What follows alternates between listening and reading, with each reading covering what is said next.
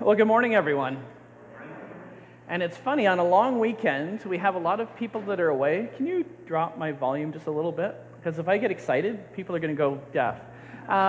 It's so great to have you here. We have some people that are visiting, some first-timers, and so it's always good to have you here, because when it was just Joyce and ourselves that were here, we told her that if nobody else shows up being a long weekend, then we'll just go for coffee instead. But I guess I better do my job instead, eh? Well, let's open the service in prayer. Let's pray.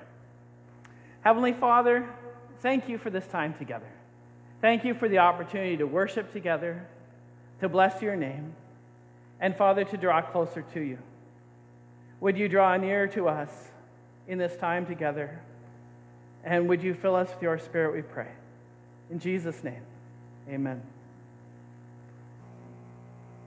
Our call to worship today is a responsive reading taken from Revelation 4. I will read the parts in white, and you'll read the parts in yellow. Before me was a throne in heaven. The one who sat there had the appearance of jasper and ruby.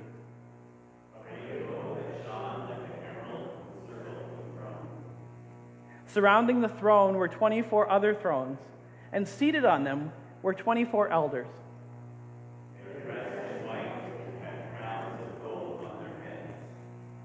Around the throne were 4 living creatures, covered with eyes, in front and in back. The first living creature was like a lion. The second was like an ox. The third had a face like a man. The fourth was like a flying eagle. Each of the 4 living creatures had 6 wings and was covered with eyes all around, even under its wings. Day and night they never stopped saying, "Holy, holy, holy, Lord God Almighty, who was and is to come."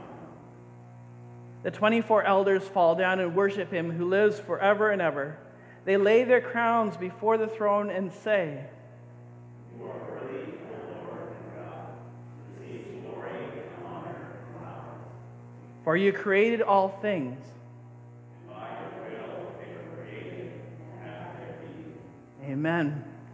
And we're going to sing the song that was inspired by that very passage together. Holy, holy, holy. Please stand as we sing. It's found in number 3 if you would like to follow along in a hymnal.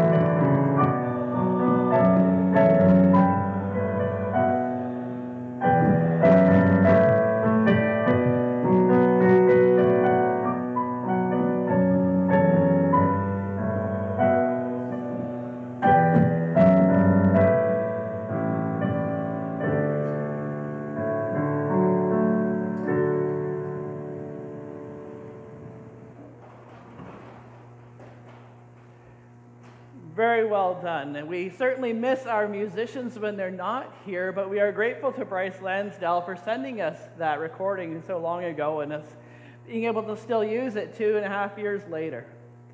As we come to our time of announcements together today, I want to remind people that next week we will resume our Gospel of John video Bible study, and that's at 9:15 Sunday mornings.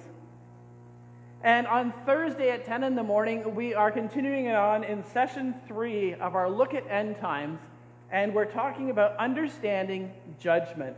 Thursday at 10 in the morning, and you're more than welcome to join us if you would like. We have birthdays and anniversaries that are coming up this week. Scott Sage on the 23rd, Alex Pittock on the 26th, and Emily Sage on the 28th. They're all celebrating birthdays this week. Is there anybody that we've missed coming up this week? No? Okay, we're good. All right, well, happy birthday to all of them. Also, mark your calendars for Sunday, June 12th. After church, we're going to have a bring your own picnic. We're going to have a campfire out on the side of the church here. Weather permitting, we may even have the service outside. We will see about that. If the weather's good, then we'll do that. But we're going to have this bring your own picnic afterwards, and we're going to have games. And so also make sure to bring a lawn chair, something to sit in, or a lazy boy if you can actually get one here. So good luck with that.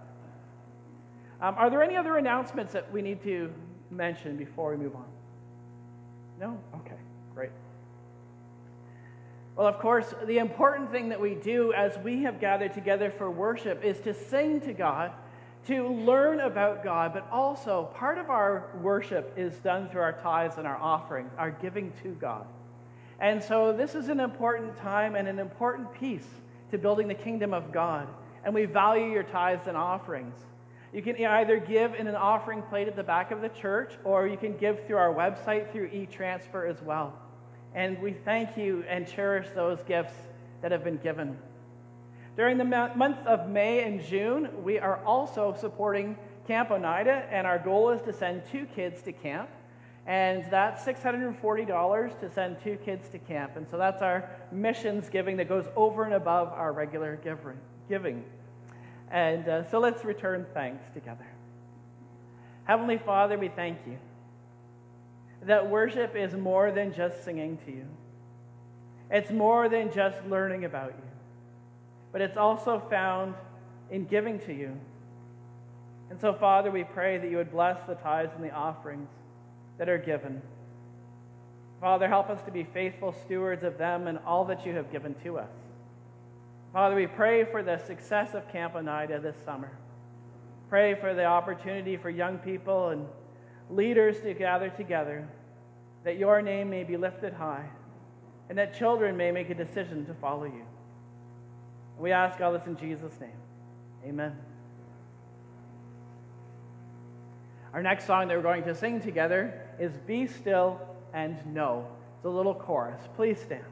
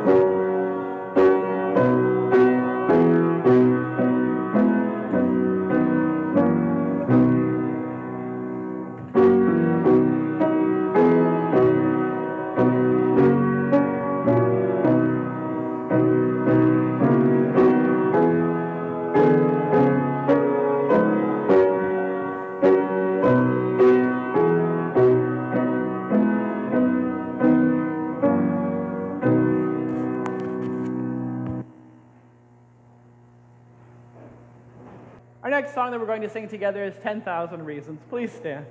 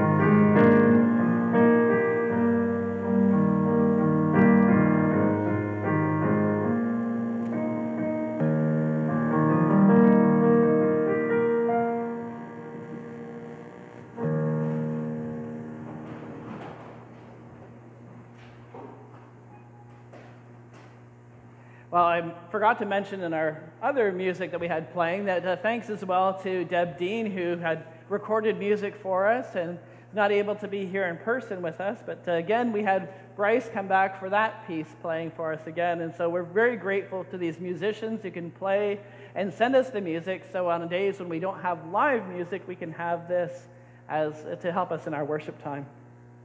As we continue on in our series in the book of Revelation, today we're going to talk about the faithful in Christ. And the passage we're looking at is Revelation 7, verses 9 to 17. And here's what it says. After this I looked, and there before me was a great multitude that no one could count, from every nation, tribe, people, and language, standing before the throne and before the Lamb. They were wearing white robes and were holding palm branches in their hands. And they cried out in a loud voice, Salvation belongs to our God, who sits on the throne, and to the Lamb. All the angels were standing around the throne, and around the elders and the 4 living creatures. They fell down on their faces before the throne and worshiped God, saying, Amen. Praise and glory and wisdom and thanks and honor and power and strength be to our God forever and ever. Amen. Then one of the elders asked me, These in white robes, who are they, and where did they come from? I answered, Sir, you know. And he said, These are they who have come out of the great tribulation. They have washed their robes and made them white in the blood of the Lamb. Therefore they are before the throne of God and serve him day and night in his temple. And he who sits on the throne will shelter them with his presence. Never again will they hunger. Never again will they thirst. The sun will not beat down on them, nor any scorching heat. For the Lamb at the center of the throne will be their shepherd. He will lead them to springs of living water. And God will wipe away every tear from their eyes. Let's pray. Heavenly Father, we thank you that we can study this incredible book, this piece of Scripture. Would your Spirit illuminate our hearts today to understand what you would have us know? We ask all this in Jesus' name. Amen. Well, as I mentioned last week, when it comes to Revelation, we can't cover everything in 7 weeks. And yet, we will cover everything in 7 weeks. We're only doing this for 7 weeks. It's going to be a real short fly through, hitting some high points of Revelation. That's what we're doing. The challenge for me is that it's like a giant steak. Have you ever seen those massive steaks that they sometimes serve people? Right? And they smell so good if you go to a place like the Keg, which is really expensive. But if you went somewhere like that, their food is always amazing. And they bring out this massive steak for some people. And it smells good. It looks good. But I think, how on earth are you going to eat the whole thing? Right? It's massive, right? And it may taste good in the moment, those bites. But eventually, as you get full and too full, why'd I do that? So that's not what we're going to do with Revelation. We're not going to cover every little bit of wonderful, tasty morsels within Revelation. We're going to hit the high points. As we remember, this revelation came to John, the disciple, the author of the book of John, the Gospel of John, while he was on an island called Patmos in the area of Greece. And he was there because he had been spreading the word of God, spreading the good news of the gospel, and he got in prison for it. This is the reason why Jesus sent this message here. Revelation 1:1. This is the revelation from Jesus Christ, which God gave to John, to show his servants what must soon take place. As I mentioned last week, people go to the book of Revelation when they do for different reasons. But the main reason is curiosity.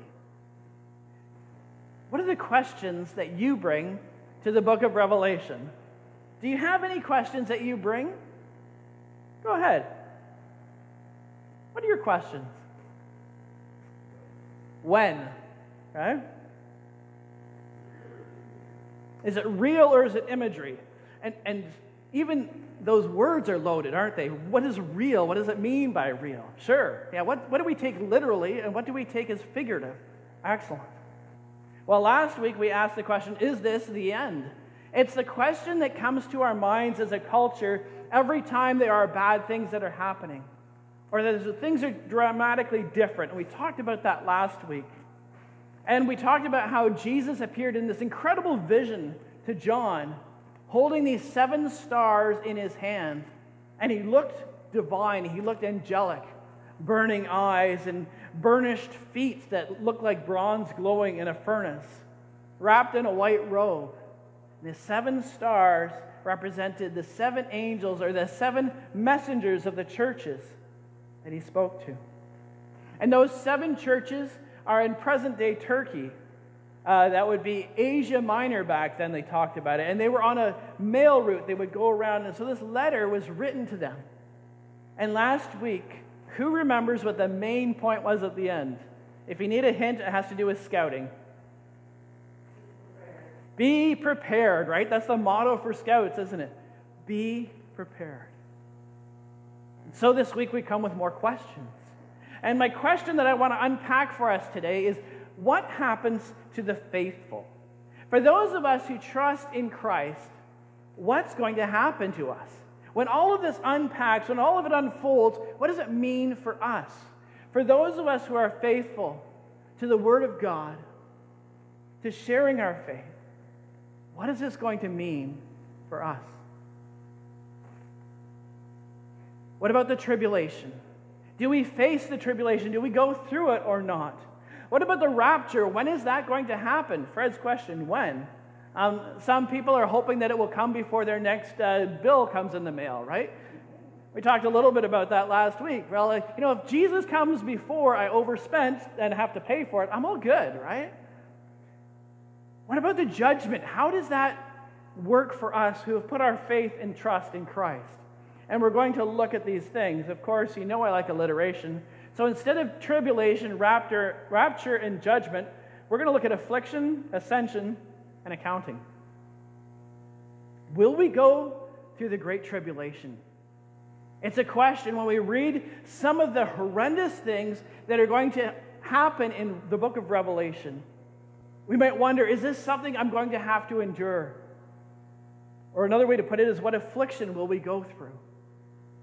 When will people be raptured? Or another way of putting that question is, when will we join Jesus in the great ascension? What happens to us at the final judgment? And sometimes people are asking, really, will we have to give an accounting for our sin? Lots of things to think about. Lots of things to wonder about. I think that the main question behind it all is, how will it end for us? Or what will happen to us? So to try and simplify Revelation a little bit for us, I've broken it down into three main chunks. The first chunk is the purpose and setting, and we find that in chapter 1, the introduction and the vision of Jesus Christ. And then chapters 2 and 3 give us the letters to the churches, which is the foundation for the rest of Revelation.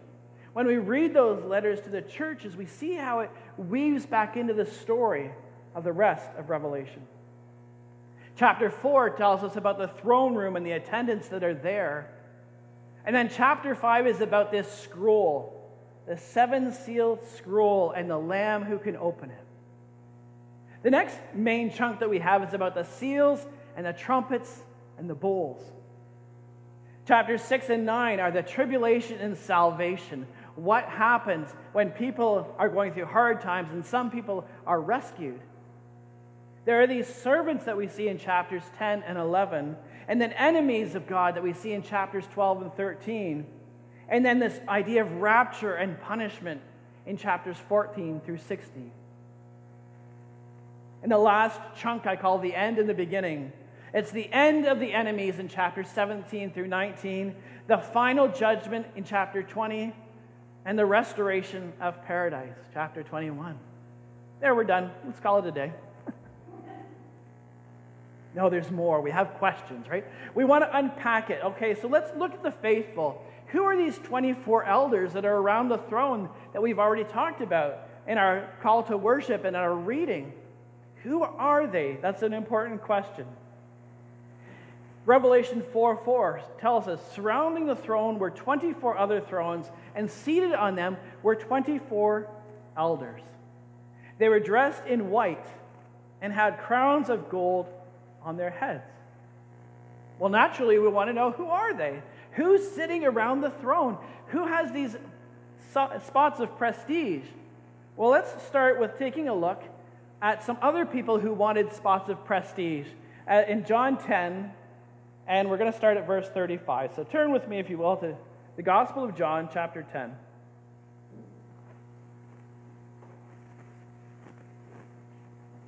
And maybe you're familiar with this story.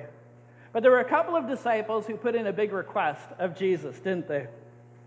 Chapter 10, and we're going to be starting at verse 35. Well, that doesn't make sense to me at all here. Looks like I've got a typo in there. I apologize. Let me tell you the story. So there were two disciples, James and John, and they came to Jesus. Who remembers what they asked him for? Does anyone know? Sit at the right and the left hand of Jesus when he comes in his kingdom. Why are those positions important? They're the positions of power, right? If you are somebody who is right next to the throne, you can always go, hey, can we do this? Hey, I want that. And there are special privileged spots. So they were asking for this from Jesus. And Jesus said, those positions are not for me to give out, but they have been assigned by the Father. 24 thrones around the central throne. Maybe this is the kind of spots, maybe some of these elders. So who are the elders? Well, we know that they may or may not be James and John. Some people say that it's representative of 12 disciples and 12 tribes of Israel. Representation of both of those. 12 and 12 is 24, if my math still holds. Other people think that what's happening is that there's these 24 positions and it's a rotation of the faithful. So people that are given special privilege and honor have a time where they go and fill in those thrones and they sit there. But unfortunately, we mostly find when it comes to the book of Revelation, we have to kind of go, who knows? So we're going to move on. We don't really know who those elders are. We just know they're in a special position. The other people that are the faithful are the 144,000 Israelites that are mentioned, 12,000 from each of the 12 tribes, and then there's this Gentile multitude, massive amount of people. Let's flip over to Revelation 7. Go back to our passage from today.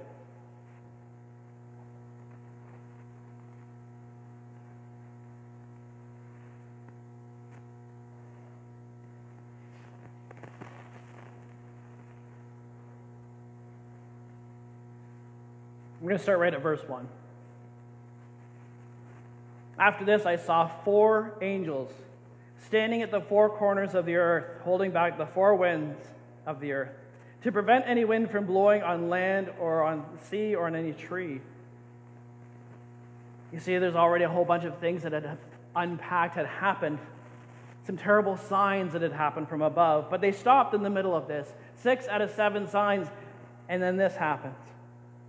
I saw another angel coming up from the east, having the seal of the living God, and he called out in a loud voice to the 4 angels who had given power to harm the land and the sea, do not harm the land or the sea or the trees until we put a seal on the foreheads of the servants of our God.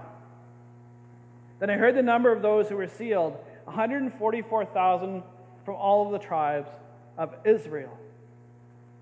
From the tribe of Judah, 12,000 were sealed. From the tribe of Reuben, 12,000. From the tribe of Gad, 12,000. From the tribe of Asher, 12,000. From the tribe of Naphtali, 12,000. From the tribe of Manasseh, 12,000. From the tribe of Simeon, 12,000. From the tribe of Levi, 12,000. From the tribe of Issachar, 12,000. From the tribe of Zebulun, 12,000. From the tribe of Joseph, 12,000. From the tribe of Benjamin, 12,000. 144,000 if the math holds up. After this I looked, and there before me was a great multitude that no one could count, from every nation, tribe, people, and language, standing before the throne and before the Lamb. 144,000 Israelites. This great multitude of Gentiles that we see. Let's flip over to Revelation 14 as we get a little bit more information about these people. Verses 1 to 5. After John had seen these visions of these beasts, this is what took place next. Then I looked, and there before me was the Lamb, standing on Mount Zion, and with him 144,000 who had his name and his Father's name written on their foreheads. And I heard a sound from heaven like the roar of rushing waters and like a loud peal of thunder. See, there is rock music in heaven. The sound I heard was like that of harpists playing their harps. And they sang a new song before the throne and before the four living creatures and the elders. No one could learn the song except the 144,000 who had been redeemed from the earth. These are those who did not defile themselves with women, for they remain virgins. They follow the Lamb wherever he goes. They were purchased from among mankind and offered as first fruits to God and the Lamb. No lie was found in their mouths. They are blameless. Well, that just clears up everything, doesn't it? Who are these 144,000? Is it a literal 144,000? As some cults would have us believe that there's only 144,000 who get to go to heaven and the rest go to the new earth, which is on another planet. Not mentioning any particular cult, but yeah, that's what some of them believe. Is it a real 144,000? Here's how I look at it. Does it matter? God's got it worked out. We know that he's got some people that have been specially set apart for this role. Let's go back to Revelation 7 and 9 again and reflect on the fact that that's Israelites, which may or may not be biologically Israelites. It may be a representative number. But here's what I think is amazing, is that before him is a great multitude. I think sometimes we can get wrapped up in the challenges that we face today, with the way that Christianity is shrinking in our own culture, and sometimes think about the narrow road and the narrow gate and think, oh, man, there's going to be like 50 people to talk to in heaven. That's going to suck. I don't even like half of them. Great multitude that no one could count. Remember, this is people from all time. All of those who have put their faith and trust in Jesus Christ. A vast multitude of people. From every nation, tribe, people, and language throughout time, all of those will be gathered together. What an incredible experience that will be. Wearing white robes, a symbol of the fact that they have been purified by Christ, and holding palm branches because that's what they used to celebrate back in the day. That was their flag, celebrating Christ. Now, some people think that, well, we're obviously going to all get raptured before the tribulation, but then we get these sticky little passages like this one here, Revelation 7:14. These are they who have come out of the great tribulation. They've been through it, and yet been rescued from it in some way. They have washed their robes and made them white in the blood of the Lamb. Blood normally stains things and you can't get it out. The blood of Christ washes us clean. Well, we have more questions, don't we? And so let's take a look now at Revelation 9, 1-4.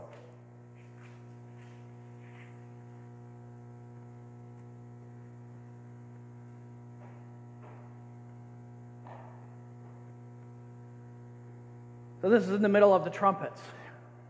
The fifth angel sounded his trumpet, and I saw a star that had fallen from the sky to the earth. Stars are often representative of divine beings, angels. The star was given the key to the shaft of the abyss. When he opened the abyss, smoke rose from it like the smoke from a gigantic furnace. The sun and sky were darkened by the smoke from the abyss, and out of the smoke locusts came down on the earth, and were given power like that of scorpions of the earth. Doesn't sound like a good day.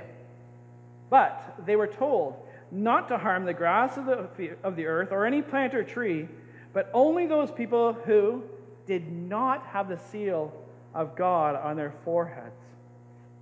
Everybody that had the seal was protected from that, going through tribulation and yet protected in the middle of it. This is an awesome thing that God has done.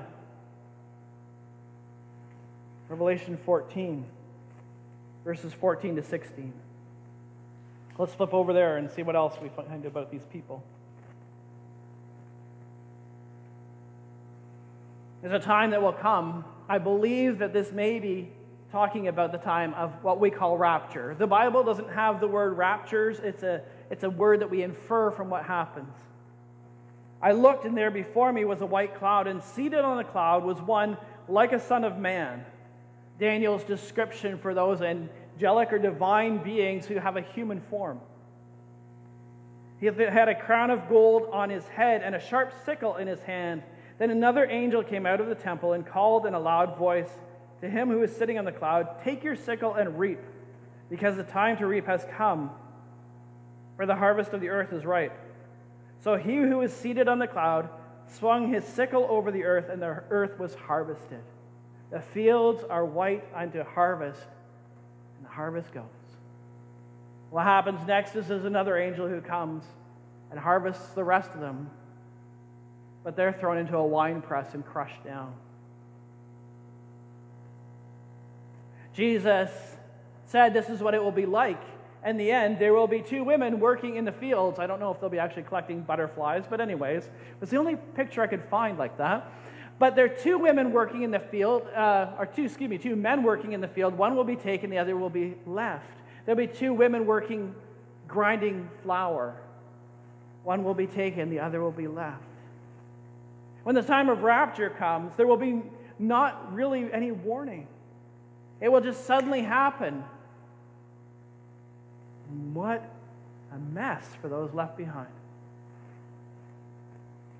Paul gives us an idea as well of what it will be like in 1 Thessalonians 4. Let's turn there. 1 Thessalonians 4, starting at verse 13.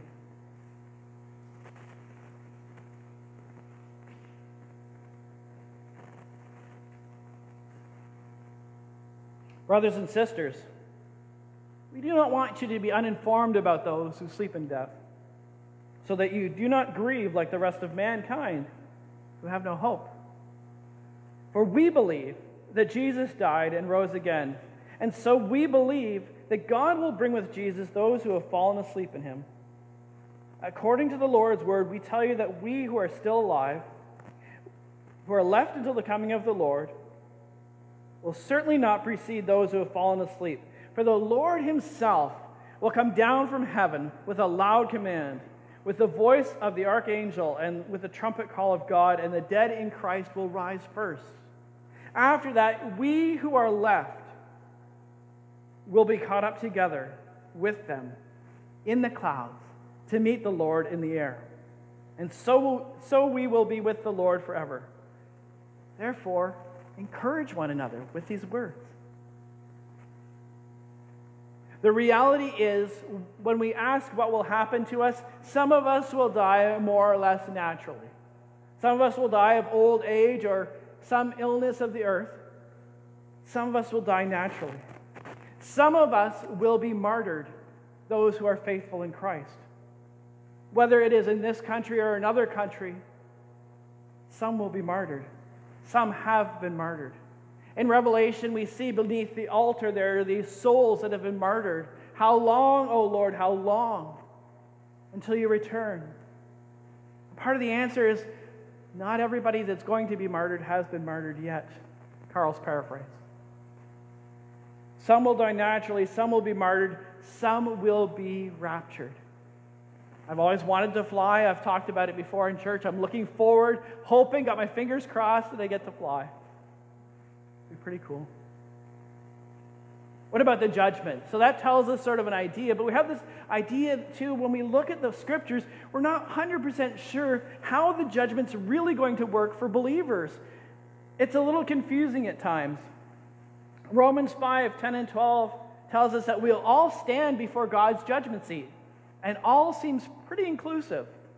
And each of us will have to give an account of ourselves to God.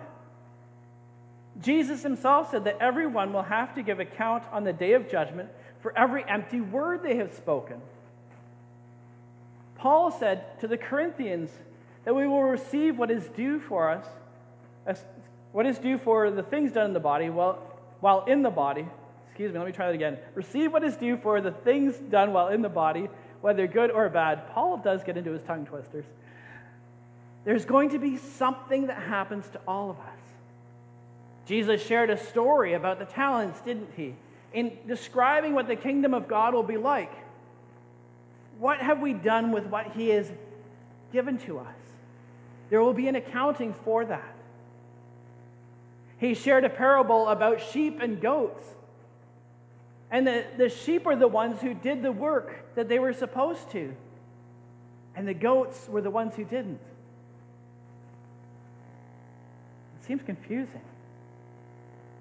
I know, here's your real question about the judgment. Does everyone hear about my sin? That would be awful, right? Oh no! I don't mind about just telling about the times where, I've done some silly things or whatever, or maybe haven't been the most amazing example of Christianity, but about the bad stuff? What about Micah 7:19? Doesn't it tell us that you will tread our sins underfoot, hurl all our iniquities into the depths of the sea? Doesn't that mean that God forgets all of our sins, so you don't bring it up on the day of judgment? That'd be embarrassing. We have questions. Let me reassure you that if you've put your trust and your faith in the Lord Jesus Christ, that regardless of how the day of judgment unpacks, how it unfolds, because the scriptures are not clear, we can trust in the fact that when that day comes, that our names will be written in the book of life. Even if we have to go through something embarrassing, something uncomfortable, that we know that we have eternal life with Christ. There are lots of debates on all the nuances. We're not eating the whole steak today, remember? So we're not going to get into it. If you want to go deeper, you want to talk more about it, give me a shout. Let's talk about it. But here's a passage that's really helpful for me as I think about the coming judgment.